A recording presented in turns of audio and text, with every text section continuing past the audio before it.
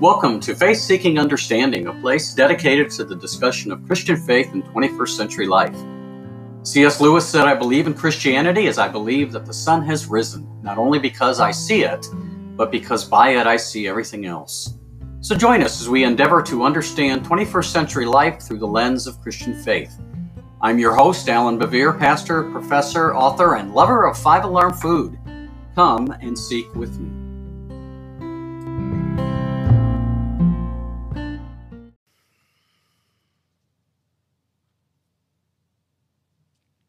And now may the words of my mouth and the meditation of all of our hearts be acceptable in your sight, O Lord our God, our wisdom, our salvation. Amen.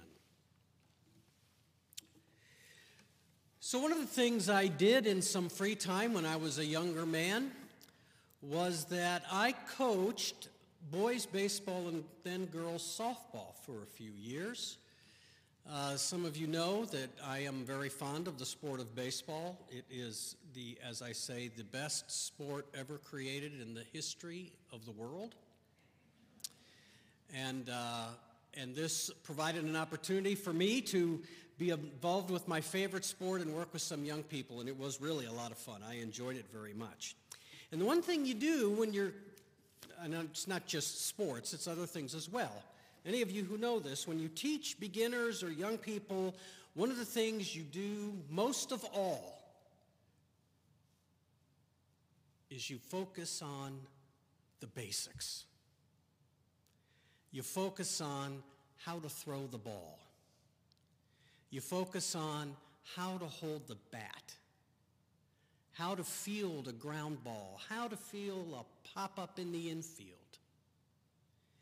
And you spend your time working with the young people on the basics, and you emphasize, and you emphasize, and you emphasize. Keep your eye on the ball. You say that at least 6 times every game, at least. Catch a fly ball with both hands. I don't care if your favorite pro outfielder does it with one. When the Yankees draft you, feel free. But right now, and so the basics. In everything that human beings do, whether it's athletics, whether it's craft, whether it's some kind of craftsmanship, whatever it is that we do, even driving a car, requires attention to the basics. Doesn't matter how long we've done something, doesn't matter how old we get, we never move past the basics, do we? The basics are of first importance.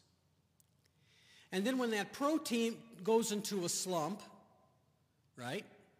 Or that batter, that slugger goes into a slump, what does the coach do? Goes back to looking at the basics. Because even the best need to be reminded of the basics. Paul in 1 Corinthians in chapter 15 now gets to the place in his letter where he has to remind the Corinthians of the basics of the faith. The Corinthian church has been divided. They're fighting in worship. They are so divided. And Paul has to remind them of the basics. They seem to have forgotten them, or maybe they remembered them, but they're not practicing them. You know, you can remember it all you want, but if you don't practice it, it doesn't make much difference. We've seen how he's talked about the spiritual gifts the Spirit gives. And then last week he talked about love, of singular importance. The excellent way of love. And now he wants to remind them why this excellent way of Christian love and why we live the way we live as the church and what our mission is about the church. He reminds them why we do that. Here is what is basic. Here is what's of first importance. And here it is. I passed on to you as most important what I also received. Notice that. Paul didn't make it up. Paul didn't invent it. Paul says, I'm passing on to you what I learned.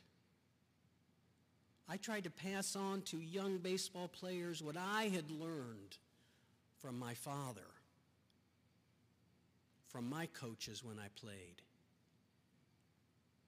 He's not bringing something brand new in here. He's saying, here's what I was told. I'm just passing it along to you.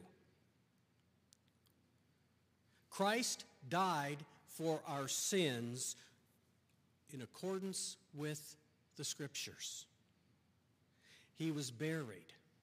He rose on the third day in line in accordance with the Scriptures.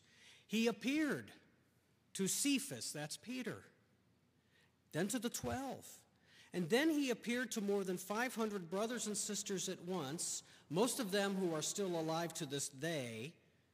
Though some have died, most are still alive. So by the way, Paul says, if you don't believe me, you can ask them. And then he appeared to James, and then to all the apostles. James, that's Jesus' brother. And last of all, he appeared to me, as if I were born at the wrong time. Meaning, and then he appeared to me, and he dragged me kicking and screaming into his kingdom. These are the basics. This is what you need to remember. Now, Paul will go on and focus on the resurrection of Jesus. All of those are of first importance, but he will focus on the resurrection of Jesus because that is such a foundational claim, as Paul will say again later on, that if the resurrection hasn't happened, let's give it up and go home. Because this is a waste of time.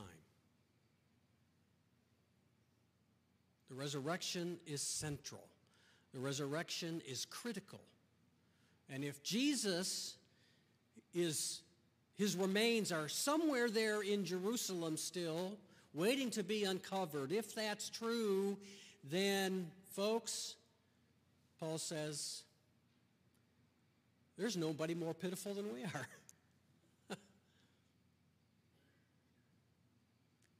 You know, every organization, every group has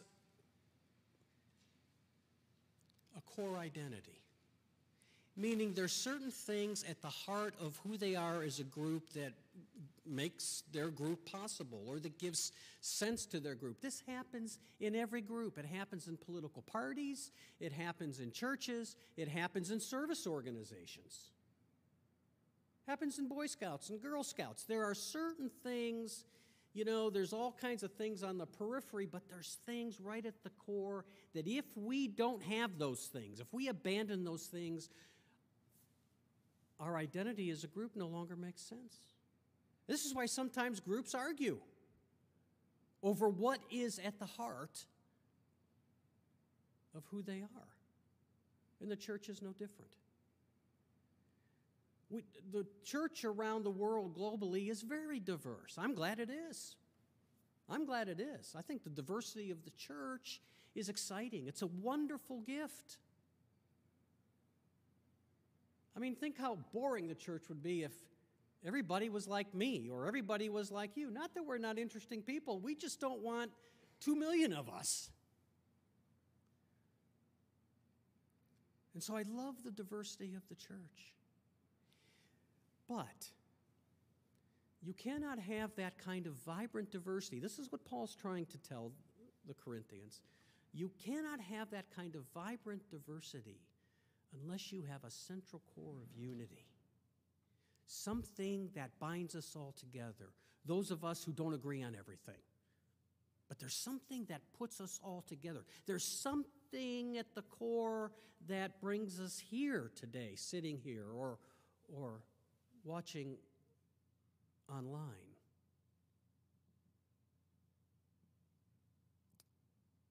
It's interesting to me that this passage fell on our Communion Sunday, because what we have done here on Communion Sunday, you'll know that we, instead of doing an opening prayer, we do our affirmation of faith, the Apostles' Creed.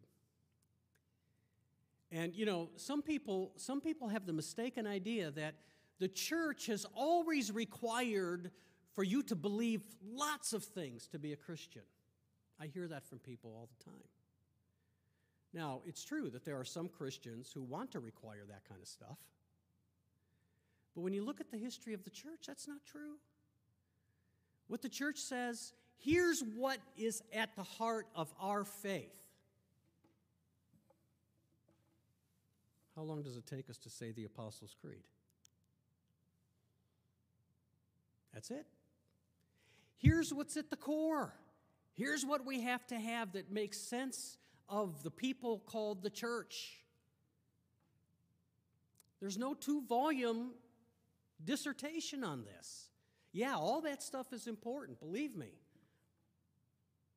All the conversation and the stuff that flows out from that all matters and it's important. But at the end of the day,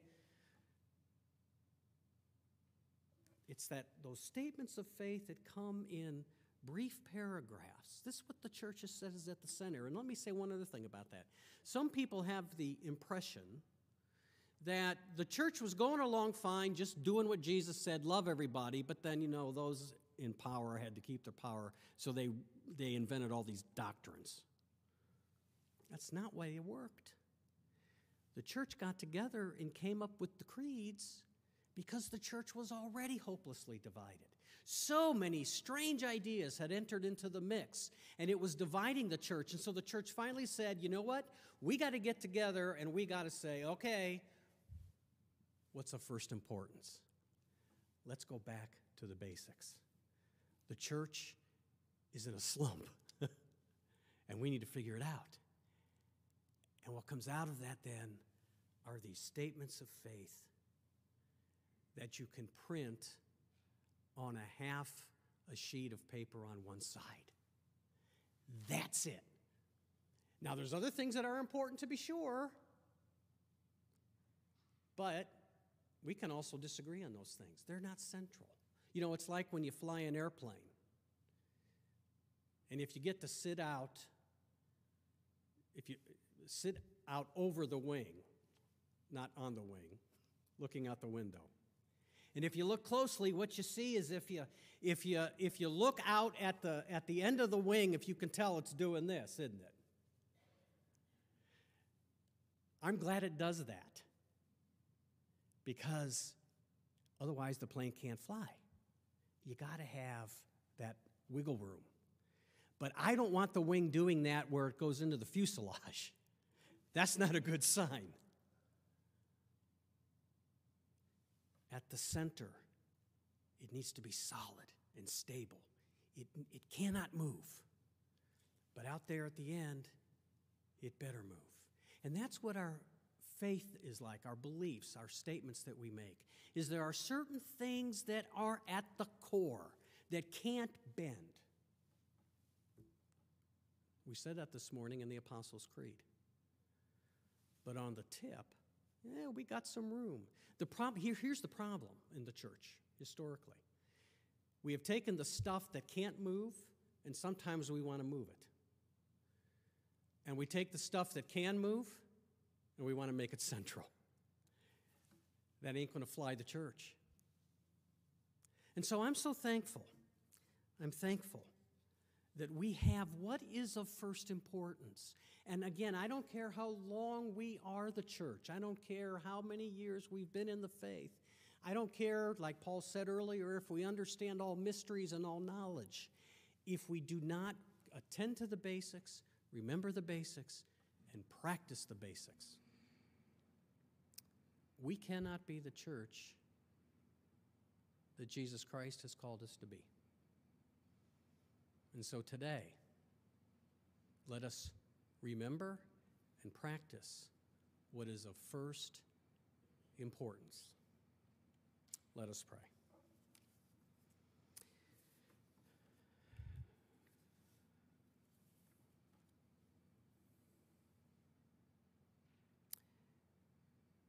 Gracious God, how grateful we are that you have given us your Son, Jesus Christ, to show us that most excellent way of love. And we are also thankful that in Jesus' embodiment and flesh in this life, that by looking to him, he gives us guidance on how to attend to the basics.